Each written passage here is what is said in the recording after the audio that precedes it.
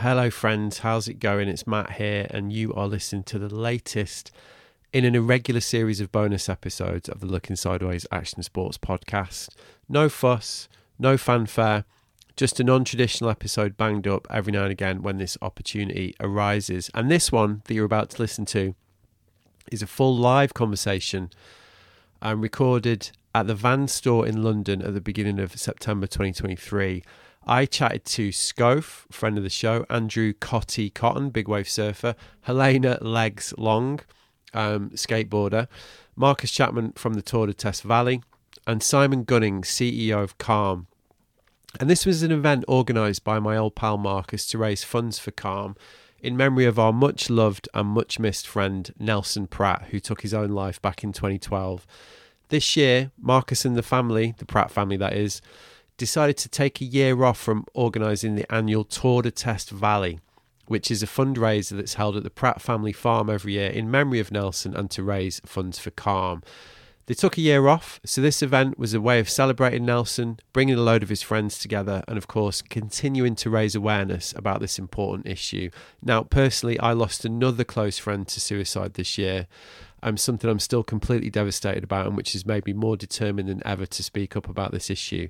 This was a lovely evening, bittersweet as usual, but another fitting tribute to Nelson and a great impromptu gathering of his tribe. Of course, from the interviewer's point of view, interrupting a night where there's free booze, everyone's keen to catch up and chat with a 45-minute discussion about suicide and mental health is a fairly tough brief, but I've done a few of these by now, and the conversation went really well. So I'm very grateful to Helena, Schoph, Cotty, Marcus and Simon for trusting me to ask them some pretty sensitive questions.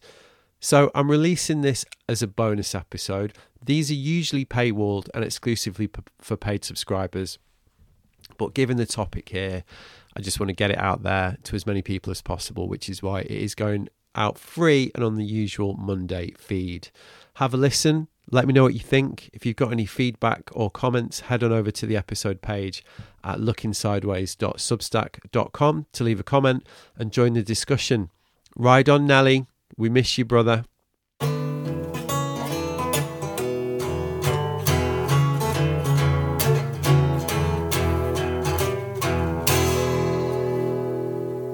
So my guest tonight, I've got Andrew Cotton. How are you, mate? I've got Simon from Calm, who's got the mic right now. Got Helena. How you doing? I've got Schoph, and I think Marcus is going to chip in as well. We're going to be sharing mics, but I think we can work this. So Simon, that film is obviously amazing. Well done, Chapman. Great job. So can you just give us a bit of an idea? You know, you talked about quite a few of the issues in the film, but why is an event like the Tour de Test Valley so important for Calm? It's quite odd, isn't it? Because most of the stuff I would say is just went on that screen, but it was delivered by some old bloke who'd been sleeping in a bin for a month. I didn't want to mention that. Fortunately, the youngster has turned up, and I can say it all again and say it properly.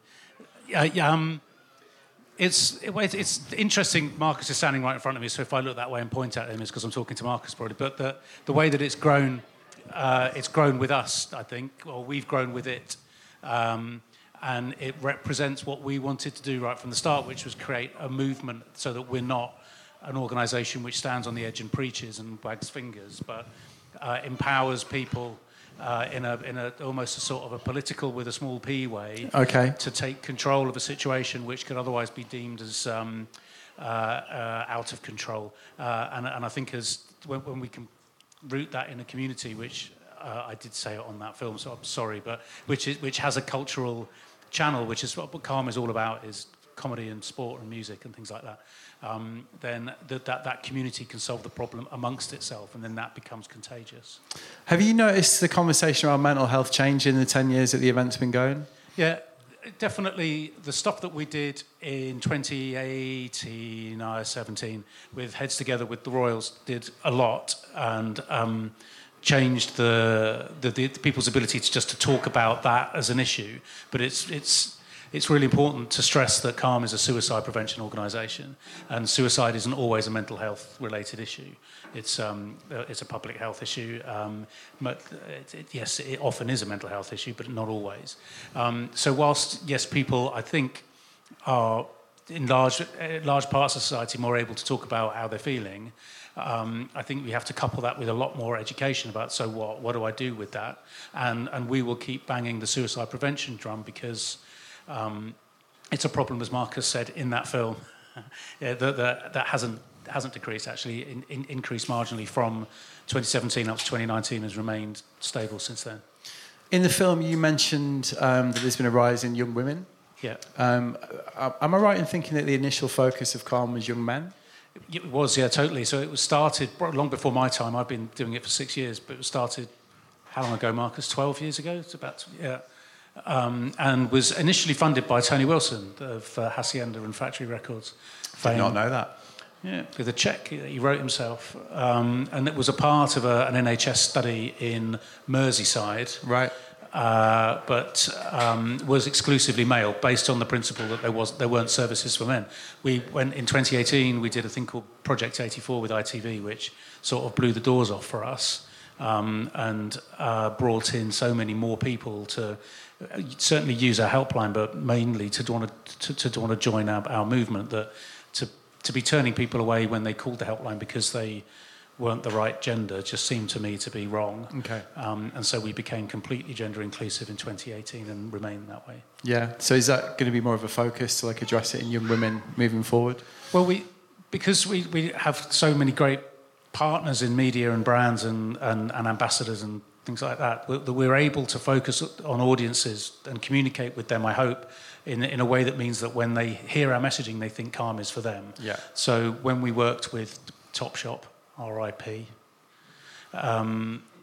We would the Topshop and Topman, the lovely young people that would hear our messages through Topshop and Topman would believe that Calm was for them. Right. When we work with Carling, that's for men 55 plus. They believe that Calm is for them. So if you do it right, you can present such a kind of. We've got a very stretchy brand and a very inclusive approach. So I hope that when we look at high risk groups, which is the way we work, when we're talking to them, they believe that Calm is for them, because you have to, we give a lot of permission. So we'll do campaigns like, we noticed that World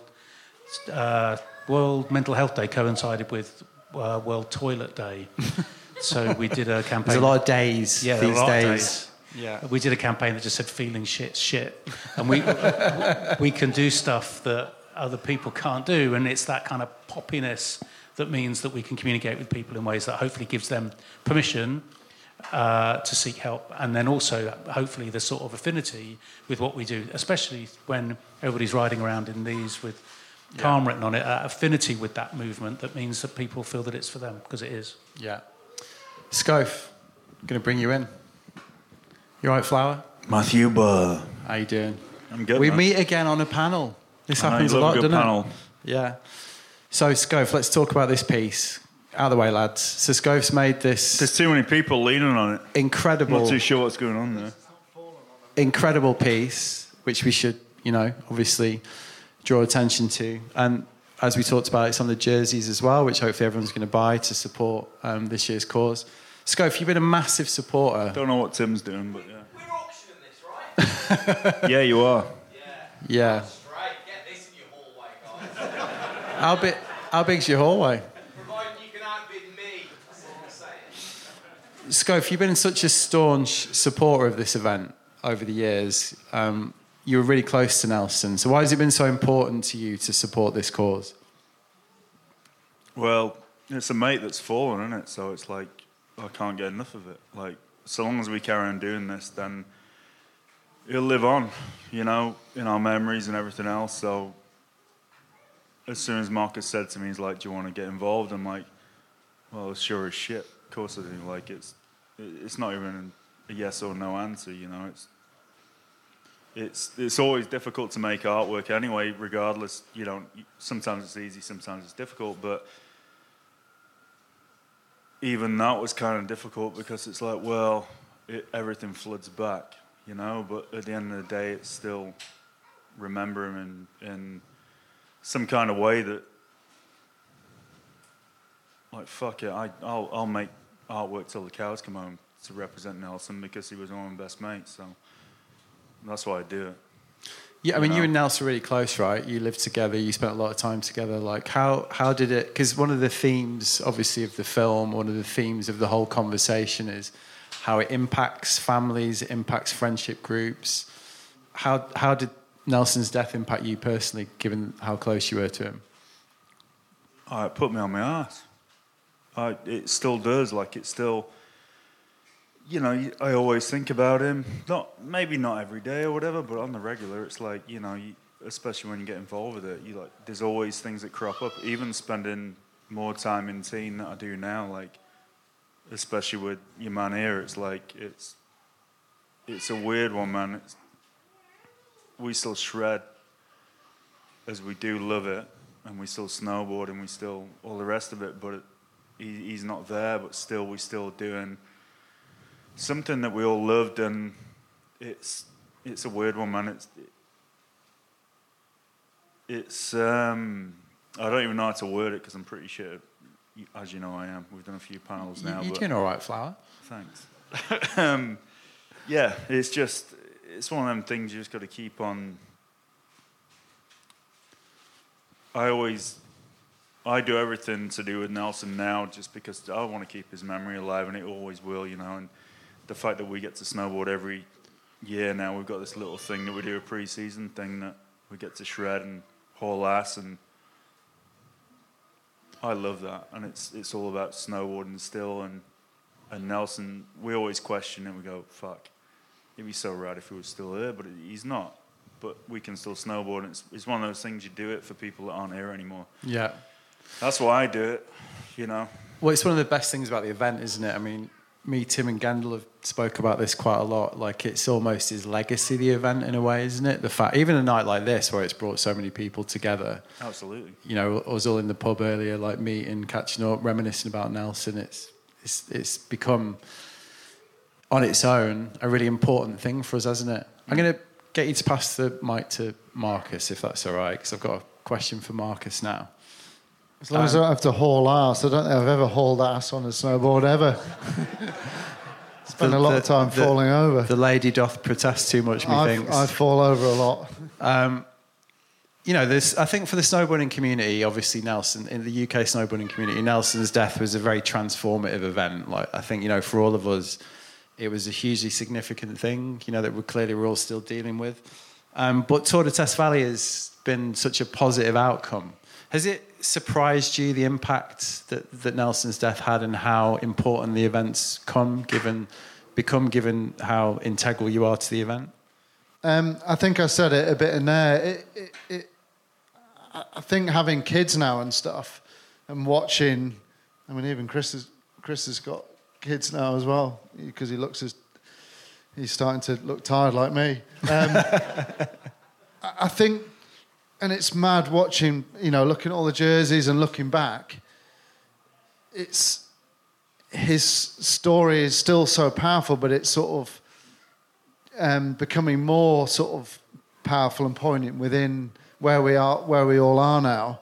And I'm not saying it's just relevant to people with, of course, kids and families and stuff, but I've watched the sort of impact a bit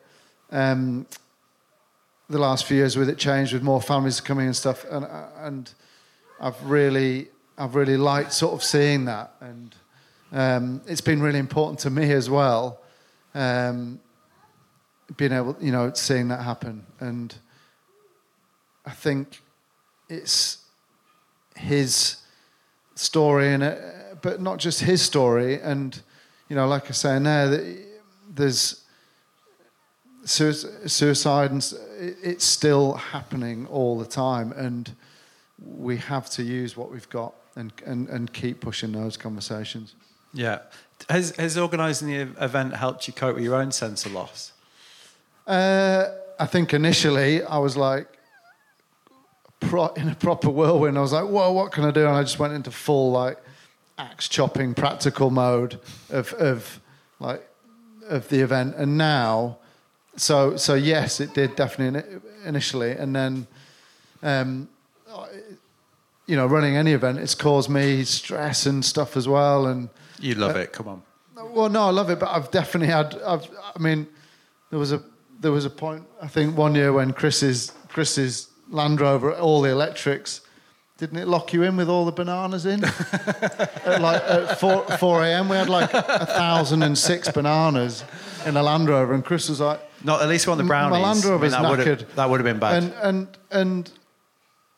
And we've, like, you know, and to Chris's credit, you know, and his mum and dad, like, they've got 1,000 Herberts turning up on their, you know, in their farm, and some of them, mainly Chris's mates, crash stuff through hedges at 4 a.m. when they're trying to get home, and so, you know, they've all been through the ringer with it, but I think making the film with Tom and looking back at all the old footage and Simon and stuff, that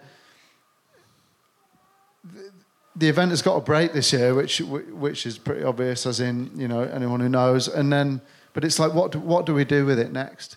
Like, how do we connect? Don't steal my last question. Huh? Don't steal my last question. Okay. No, I was about to ramble into it. Go ramble away. But it's like is how we connect with the groups that are struggling. How do we do more with it? Is it just a one-off? And I'm not trying to sit here and pretend in a daft pair of purple shorts that I'm saving anyone's, you know, but is what do we do next with it? Because it has had a really good impact. Yeah, but no doubt. Well, the figures. I mean, look at the amount of money. But the money. But even within our snowboard community, there are definitely people who've opened up to me, have taught. It's definitely saved some people like that, as in even just from a talking sense. But it's like, what do we do next to it? And that was what this was about. Even though it's a small gathering, but the community that we've built is incredible, and it's like, what do we do next with it? And it's not my event, our event, Chris's event. It's like,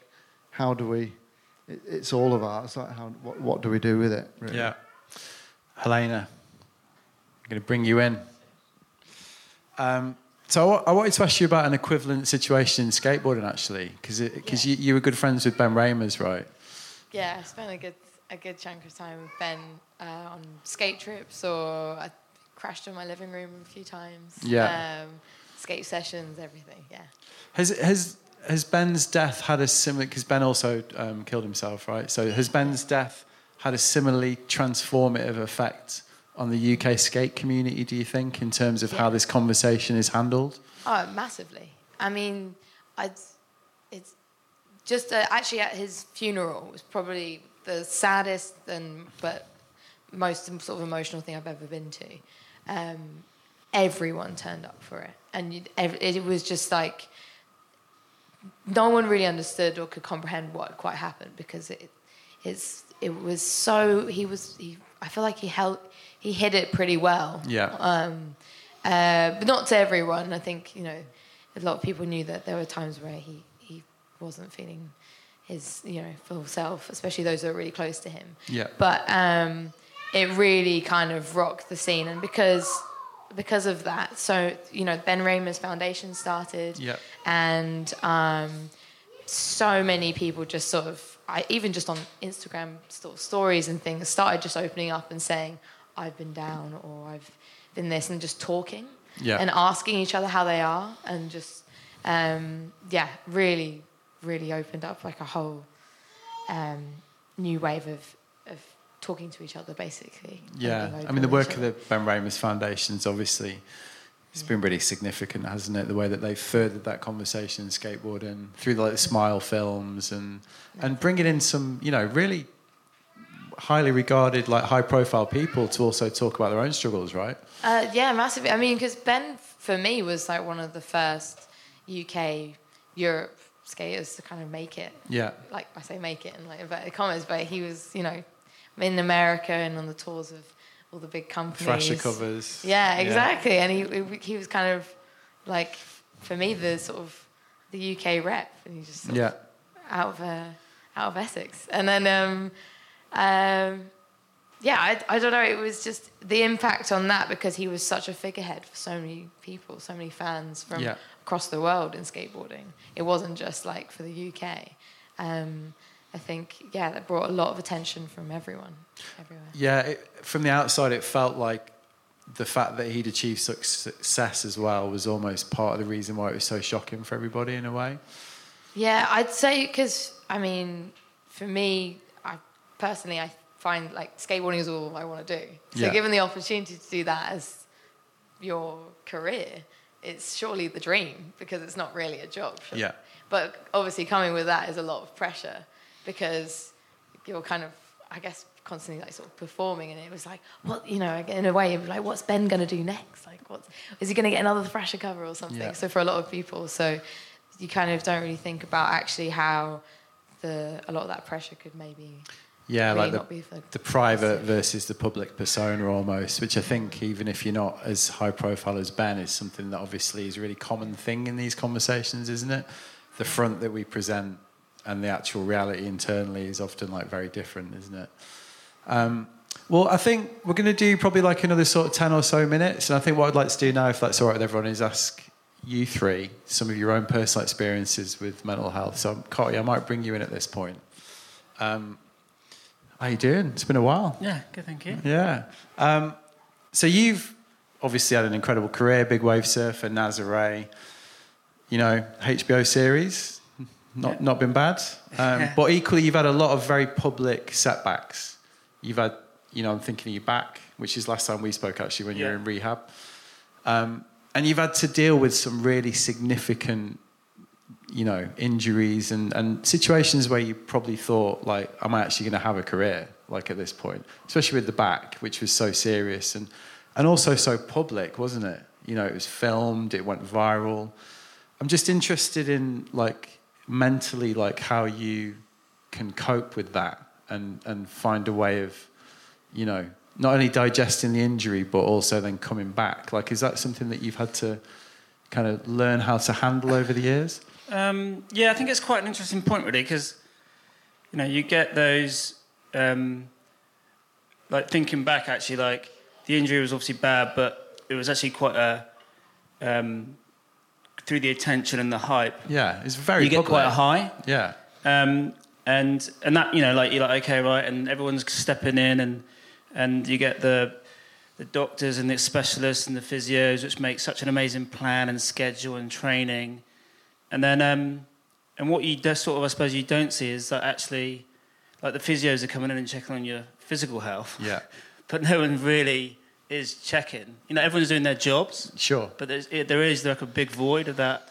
Like, yeah, you do your training, everything's going great.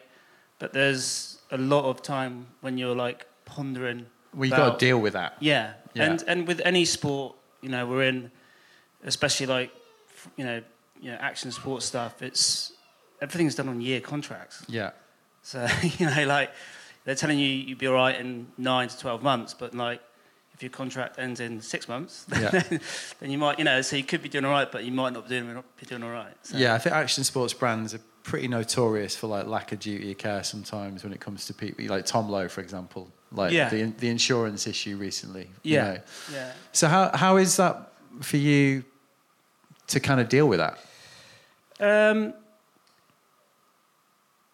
You know, it's ups and downs. You know, like, I'm not going to lie. Like, you do. Yeah, it's easy to put on the mask. It's easy to post positive photos on Instagram and say good stuff when the camera's on, and yeah, you do become, especially if you're being filmed, like, with all these sort of stuff, and you're building stories. You can sort of put on, okay, right, we're gonna start filming, right? You like, you know, and then you start your spiel or whatever you're going to talk about. But yeah, you know, of course, there are dark, like, hugely dark days, moments. You know, like, I think for me, like, I will have, like, a personal trainer, but he's also stroke therapist as well. So that's Blakey, right? Yeah, it's Blakey. Yeah. So he's he's got lots of hats, that guy. So, you know, I have been super fortunate to have good, like, he's not just you know, my, you know, like, physical trainer guy. Like, he's also a really good friend, and he knows me, and he you know, so I have been really fortunate to surround myself, you know, with people like that. But, you know, without people like that, you know, it's definitely, you know, I can imagine for lots of people who don't have that, it can be harder, you know. Yeah. And the other thing, you know, we had a quick chat before this, so I sort of told you what questions I was going to ask. you've been at Nazare, what, 10, 12 years? Yeah, this is my 13th year. Yeah. And the rate of progression, let's be honest, in the last few years has been pretty stratospheric. Yeah. And there's a lot of young people coming in, kind of like surfing that wave in a pretty, making it look like it's about, you know what I'm saying? So how, you're at that, it's a really interesting theme in action sports, isn't it? Like if you're lucky enough to have a long career, at some point you're like, oh, okay, where's my place? So I'm just wondering for you how you've kind of manage that, if you like, as you're looking at this progression and you're thinking, okay, well, how am I going to deal with this? I think there's definitely two ways you can look at it. You can look at it that one way as like, shit, my career's almost over. or you can just look at it in a positive way. And I think for me, it's super inspiring, watching the younger kids and what they're doing, and they're surfing how I dream to be approaching waves. That's what I dreamed of doing. And that motivates me. That makes me want to keep fit. It makes me set new goals and new ideas and new projects and just being a small part of that. Yeah. Is actually, I think it's really good and healthy. I think it'd be easy to get down about that or go, oh, I'm too old for it now. I can't do it anymore. But actually just being in the ocean and, doing safety or driving someone or just witnessing that in the water, it makes you feel good. You don't have to be riding. You don't have to be riding every wave. Yeah. Well, I guess as a surfer as well, you're just a bit fucking hell. Yeah. Yeah. Totally. With what's going on. Yeah. Schoph, one more for you. Got a couple more, and then we'll take some questions from the floor. So if anyone's got any, get thinking. You are the man, I think, that once said to me, imposter syndrome is a load of bullshit. Is that true? But everyone's got opinions, and they're like arseholes, everyone's got one, so that's why, that's just my opinion. But your career is really going ever more stratospheric. You're you're in situations... Don't jinx me. Well, I don't think that's going to happen. But I'm just interested if you just have a confidence that enables you to deal with that when you're faced with these. So for example, you've just done this collection with Jamie Lynn, very famous snowboarder, which is going really, really well. It's opening doors. It's how do you handle these new challenges that you're facing in your career? Just wake up in the morning and start working. Get up in the morning and start working. Yeah. I don't think about, we've always said, don't overthink shit. As soon as you do, that's when things start slowing down. It's you've got to have that balance. It's for me, and how I deal with things and keep it all level, is you've got to think that, happiness and sadness, you can't have one without the other. Because one wouldn't exist. Light and day, Ozzy Osbourne and Black Sabbath, Matt Barr and a panel. I was waiting for the Ozzy reference. it would have been Lemmy or Motorhead, one or the other. But do you know what I mean? You've got to have that balance, and then as soon as you figure out that balance, then you've got to have one without the other. And if you understand that, then that's when things can just carry on, and you can put it in your head where it needs to be. It doesn't need to take everything over. Like depression or anxiety is for me, how I deal with it. Fortunately, I've been able to understand that. Some people can't. They can't see the wood for the fucking trees, man. But for me, I'm able. That's just how I think about things. You just go, look, you need this to have that. And when it comes to work, it's the same thing. It's I wake up in the morning. I'm fortunate, and I know I'm fortunate to be able to do exactly what I want to do. I don't have to answer to anyone. It's exactly, not many people have that opportunity, and that fucking sucks. But I'm fortunate to be in a position right now, at 44 years old, to be able to be living a life that I really enjoy. You know, some people don't get that, but it's one of those things that's how I deal. You have to put it in a certain place in your head, and that's how I handle things. if that answers, I don't know. Yeah. No, it does. It does. I've got one more question for Helena, and then I'm going to open it up to the floor. So, Helena, you've been, I'm going to say, involved in skateboarding for like 15 years, maybe 15, 20 years? Probably more, yeah. actually, yeah.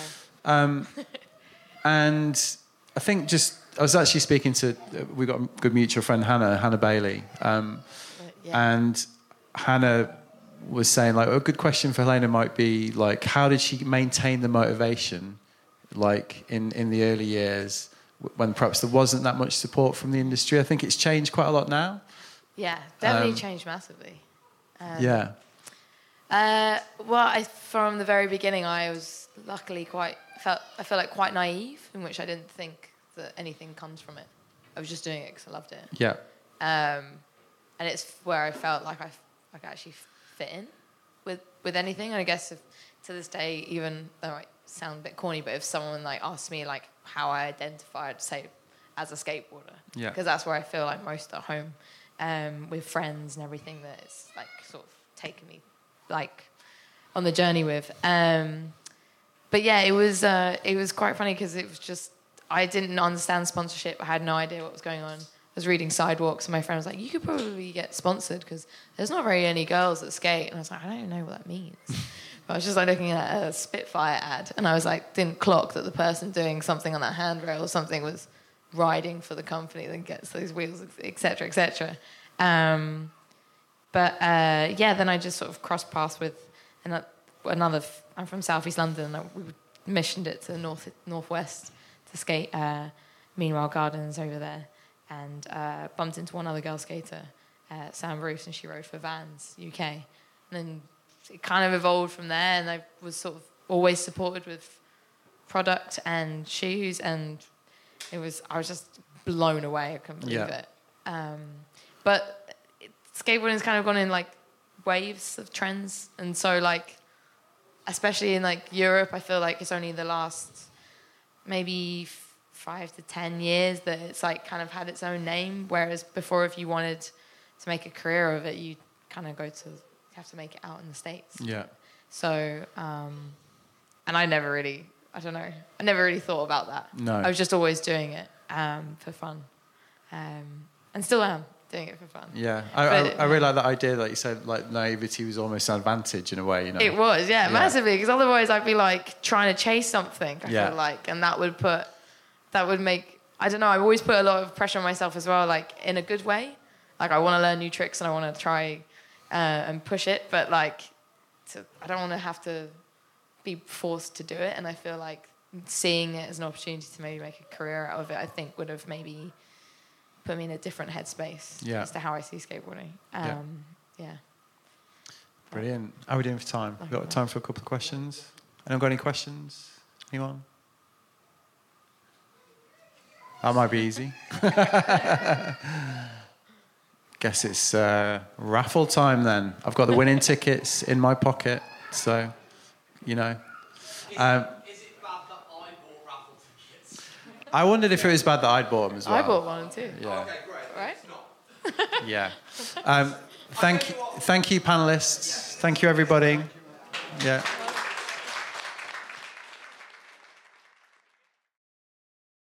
So there you go. That was my special Looking Sideways times Vans times Calm bonus episode with Schoph, Andrew Cotton, Helena Long, Marcus Chapman and Simon Gunning.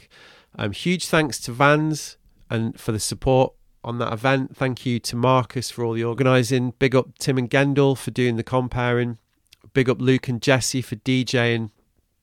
And thanks to everyone who came along and contributed to that night. To find out more about Calm, head to thecalmzone.net. And to find out more about the amazing Tour de Test Valley, head to nelsonstourdetestvalley.co.uk.